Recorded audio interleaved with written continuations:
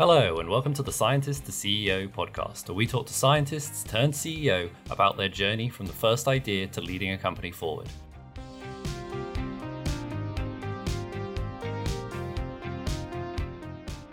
These conversations are here to inspire, inform, and entertain every and anyone interested in science, startups, and the beautiful area in between. Today's episode was recorded as part of our monthly talk series. If you wish to be part of our next event, check out our website at spin-up.science or find us on social media.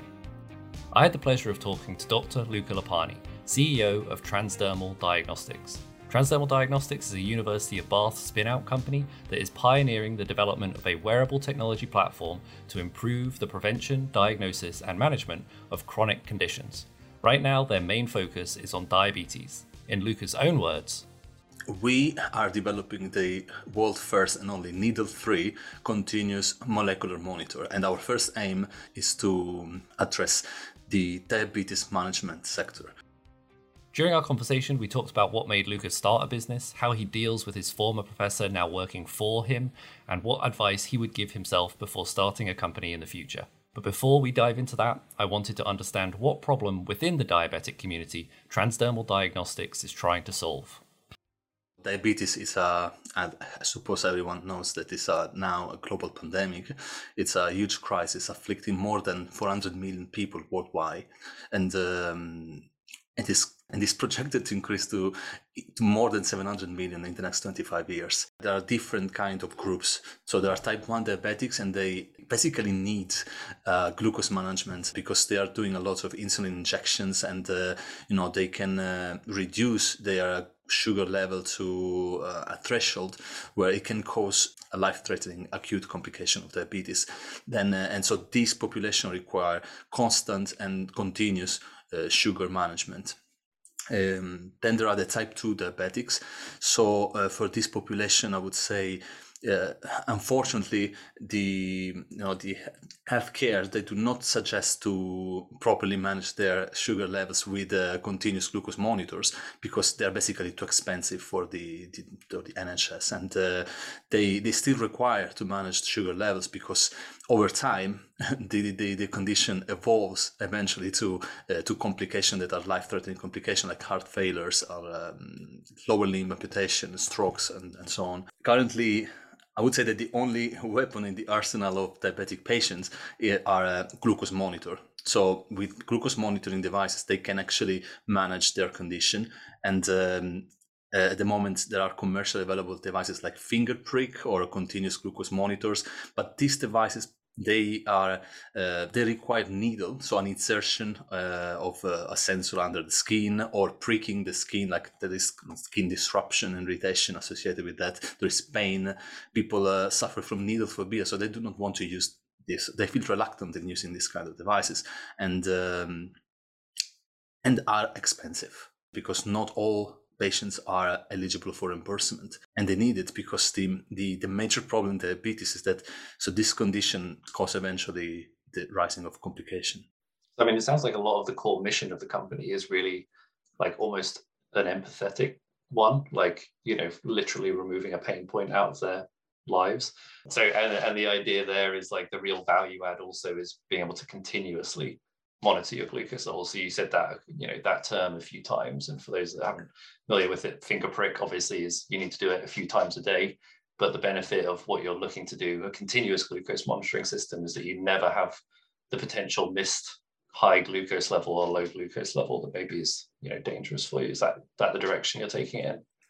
Absolutely. So it's a major problem because people with diabetes, especially with type 2 diabetes, since they only rely on finger pricks, and finger pricks it's a real pain doing that over and over on a daily basis. They are not constant in managing their sugar levels, so they can have just few points instead of the prescribed 8 measurements a day. So they can just have maybe once or twice a day, but they are not indicative of how your habits or your lifestyle choices affect the trends in glycemic levels.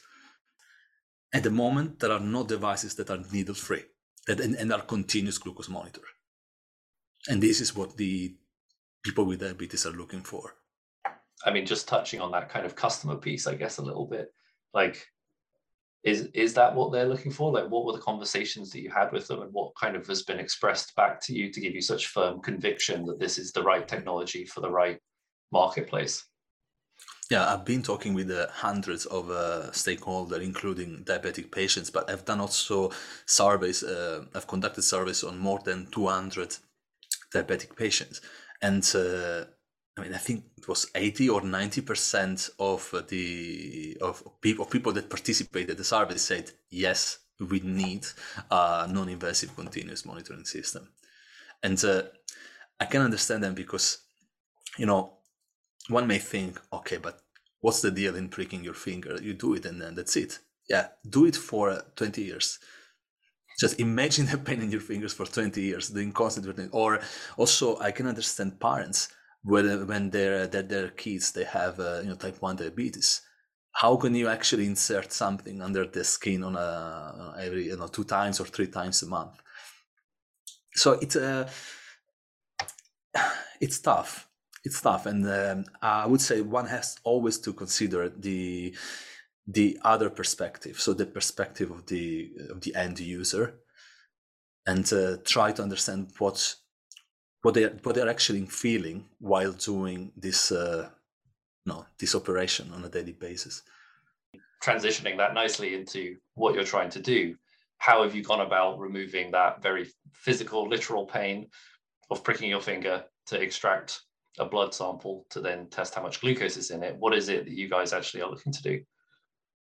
So our technology, it is entirely non-invasive. So we aim to remove this negative emotional burden from diabetic people, and it works. It is easy. So you just need to apply a patch onto the skin, and through some small and defined electric currents, we are able to extract from the skin sugar that we collect in particular reservoirs, and then we are able to sample the sugar concentration in the bloodstream. And yes, so there is also another aspect that is related to the unique architecture of the sensing units. So we will have a multiplexed array of sensing units. So the information that we are going to probe from single hair follicles here and there, it will get kind of, I would say, redundant, but in a good way. So we will have a lot of information, a lot of signal, and then we are going to make the average, so we can ensure that we'll have clinical grade accuracy. And we already tested in some preliminary human trial, and actually the results were quite astonishing. It's exciting. It seems that people actually realize, and investors realize, that there is a huge market potential, and this can be a real solution for people afflicted by diabetes. So I guess two questions. First, obviously, you're spinning out of the University of Bath at the moment. So technology, I assume, comes from the University of Bath. Can you tell me a little bit about what the source, the inspiration, the direction for the technology actually was to get started? So it started, I would say, since my first year of PhD. I've been involved in a program that it was called at the time like Research to Innovator. So I've understood that there was a real potential for what I was doing in the lab. So a real potential to translate lab experiments in something that actually exists in the real world, so in a real world application. And my PhD studies were, I would say, I was doing fundamental science, because we were the first to prove that actually glucose can be, or molecules can be, extracted transdermally through single hair follicles. And but I would say that a major component of my PhD studies was to fabricate and develop a first prototype. So I immediately realized that this is the first step toward commercialization of something that is greater than just proving that something actually happened. And the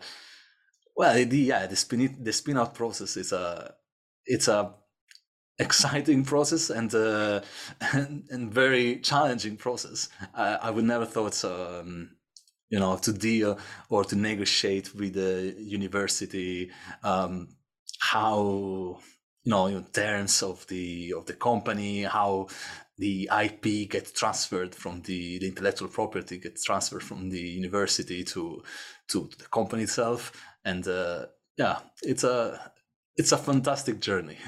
Amazing. So, I mean, it sounds for all intents and purposes as if you're on the track to the Holy Grail, right? At what stage did you feel that it was time to stop pursuing this as an academic pathway and start pursuing it as a spin-out? I would say right immediately after my PhD studies, and the reason it's simple, because when you want to make the divide, when you want to make this study, when you want to shift the study in a real world application, then there are not so many public funding. So there are not so many grant applications that you can actually pursue to receive some funding to continue. So the only possibility for you to create a device like that is to make a company and start seeking for private investment. Still, there are ways to apply for public funding, but they will come later on.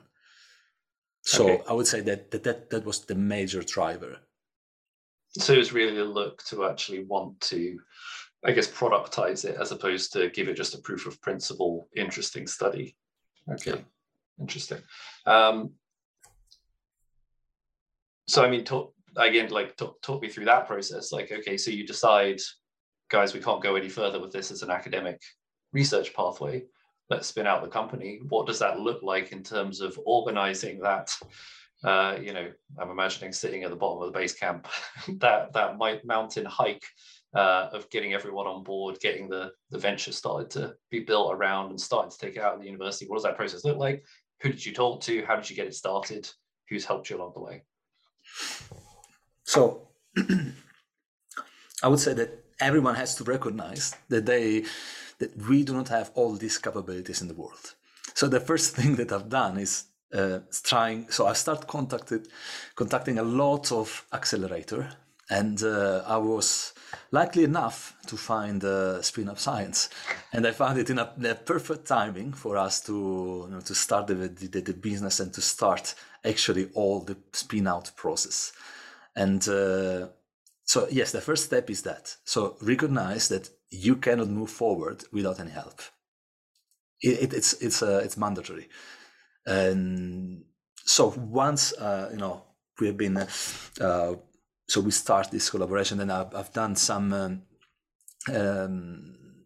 upskilling program, and from there I start to understand better how the venture has to grow, and what is actually the analysis to conduct in order to have a successful business.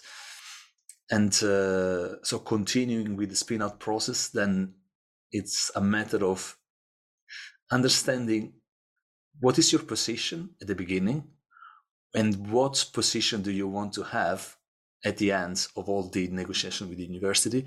And here it's a bit tricky because, coming from the academia, we do not have a lot of experience in that. We do not have any experience in startup, and what does it mean actually be owner of this baby, of this entity that is screaming to grow.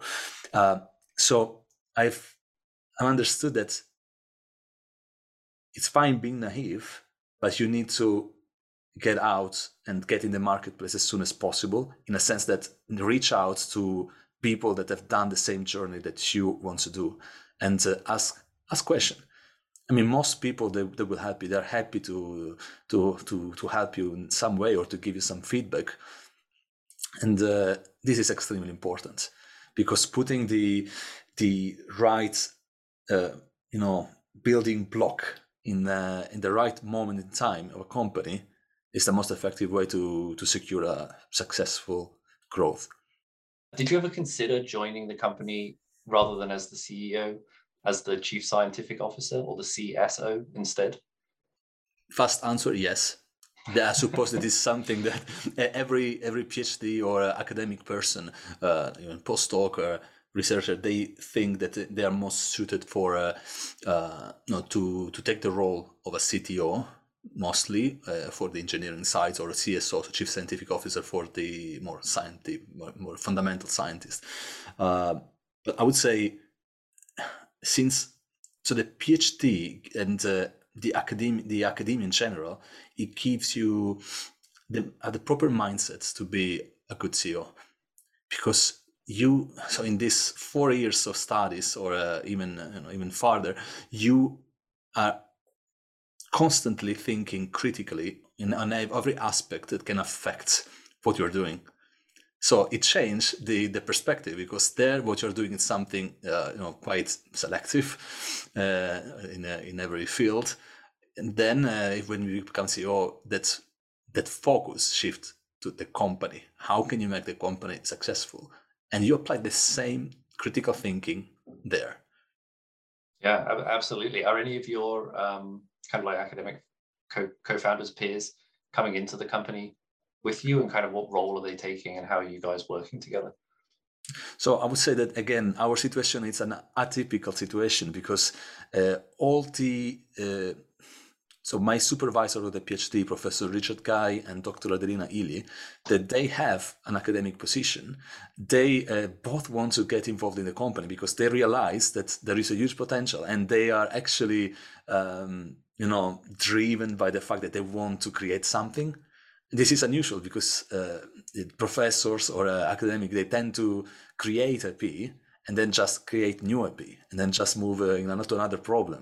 How do you find it kind of, or how have you found like moving that academic headspace into a more kind of commercial headspace, and the different kind of, I guess, metrics that you cut against, and how and why your decisions might go one way versus another, whether you're thinking from an academic head point or whether from a business head point? How have you found that transition? I would say destructive, but in a good way. You need to destruct what your daily habit, because if you think about it, what are we doing during our academic work? Sorry. So we are in the lab, and we are most of the time alone with our toys, with our experiments, and that's it. And you want to produce data, and the only way to interface with the external world would be through publication and through conferences. So these are actually the only two contacts with the external world. And while on the other side, when you're in a business, it has to be there has to be a right balance. So this is something that I've just learned it. It's difficult. I'm not saying that it's easy, but if you're a person that really wants to drive your business forward, you need to be open. So you need to be that point, that Dirac point, right? This intersection point between the two spaces. So what does that mean on like a practical setting? I mean, like, do you have an example of that you can give me, where you've said, like, past Luca, academic Luca would have said, go this way, but now this Luca trying to get this spin out company up and off the ground has made a different decision about what direction to go in? Yeah.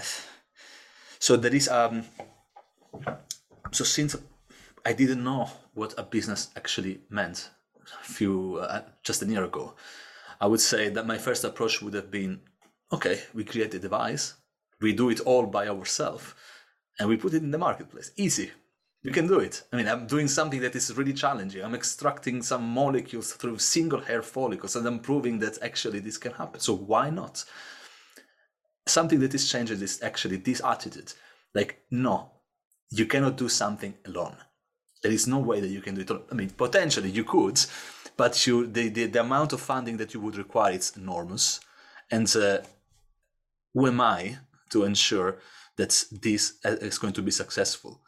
I don't have the experience now, and potentially I will never have, because I will rely on people that are experts in particular fields. So if I would find a person with 40 years of experience in logistics, I will speak with him to understand what has he done in his lifetime experience.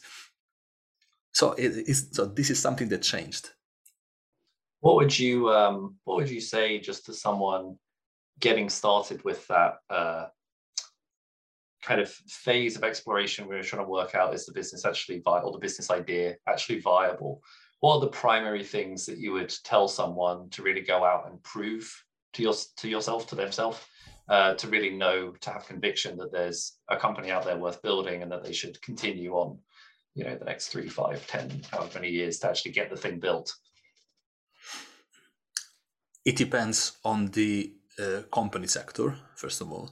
So assuming that it's a consumer tech sector, so quite a broad field, I would say identify your markets, identify your customers, identify your end users, and just ask around.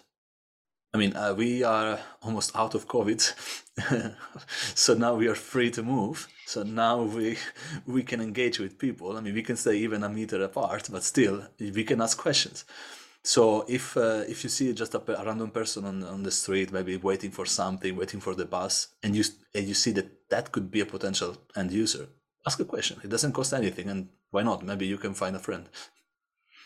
Absolutely. So far to date, what has been, kind of the crowning moment, the greatest achievement of trying to get this company up and actually running, and equally the counterpoint to that, what has been the most difficult bit, the biggest challenge, the biggest headache to getting the company actually started? So the biggest achievement, it was being successful in this for the grant application, so securing public funding and securing the first investment, or at least a commitment to invest from different investors. That is a huge achievement. It means that the company is able to build traction. The company is able to start walking with its own legs. The biggest problem, or not problem, challenge, I would say in my case, I've never thought to say that I will be the boss of my boss. So, there are certain academic dynamics. So during your anyone PhD studies where you are a PhD student and your professor is your professor, right? So in this case, things has to smoothly transition from that hierarchy to a complete opposite hierarchy. So that is challenging, but it's possible. How are you? Feel free to answer as diplomatically as you wish. Like, how are you actually going about restructuring that hierarchy? Is it a smooth transition, or are both sides really needing to work to kind of, come to a good kind of professional working balance? I would say that it depends on the character of each person. So it would change. It would change according to the people, different behavior. It can be easy. It can be easy because if on the papers the CEO is the one that is actually legally accountable for what's going on in the company. So at the end of the day, like it or not, someone has to recognize that yes, the CEO is the person in charge, and that's is the captain of the ship. And then it's a matter of just changing a bit the attitude, thinking that you are not, speaking from a professor or academic point of view, a person who was high in the hierarchy in academia, like you are not working for the CEO, but you are working for something bigger. The CEO is just the person that is there and is giving direction, trying to achieve all together, that endpoint. Just broadly, in the kind of space of being a research scientist, whether that's PhD or CEO, or PhD or postdoc, sorry, like what would the piece of advice that you wish you had back in that kind of setting, the academic kind of research pathway setting, what was the key piece of advice you wish you could have given yourself in that instance? If you want me to be fast, I can say it in one word: start. Okay. Start. If you want to be committed, if you are sure to be committed in making a startup, in making a company, and leading that company at least for the next few years, start working on it. Like, do not think about it. Just start the process. Do you think the skill sets of a researcher nicely map into that, or do you think is it really dependent on the personality? Is it really dependent on, you know, the environment, the time of day, all of those sorts of things? Or do you think really a lot of the components that make people good in the research field also make them good in the founding a company, getting companies started, you know, early into those startups phase? I would say that it depends on the character of the people. So we, as academic, we all should have a critical thinking. That is the proper mindset to run a good business. But then it comes down as well to personal behavior, to a personal character. Because if you are more introspective, you know, maybe you want to have another position in the company, so that you can be a great CTO, for example. So you can look at a company from an internal perspective. But as a CEO, I think it is very important to have the right soft skills to interface the external world. Because it's so you need to be, first of all, sure of what you're doing. So you need to know that internally the company is working. You need to know that the product will be successful, the technology works, and everything will be fine. But you need to transmit this sense of confidence, this sense of reliability and value externally. And you need to be, you know, emotionally clever as well. So you need to know how to behave with other industry that you are doing relationship with, or with investors, or with end users and customers. So I think it comes down to personal character. Do you think those skill sets or that attitude can be learned though, or can be improved at least? I hope they can be learned, but I'm quite sure that can be improved. So if you have it in you, then you can improve it for sure. But if you're a person that you do not like to actually speak with other people, and you prefer to do your experiment or being in that, then find another position. I mean, a company doesn't have only the CEO as a director. You can be director of chemistry. So you will be in charge of that particular, you know, aspect of the technology. Still, you're going to be a director, and you do not have to interface externally. Transdermal Diagnostics is unique in their sensing technology and their 100% needle-free approach to sensing blood sugar levels. This enables people with diabetes to continuously monitor their blood sugar painlessly and ultimately improve their quality of life.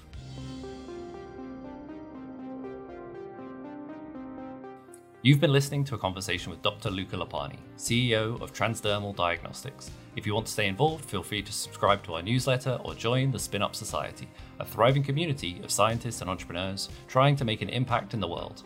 All further information can be found on spin-up.science.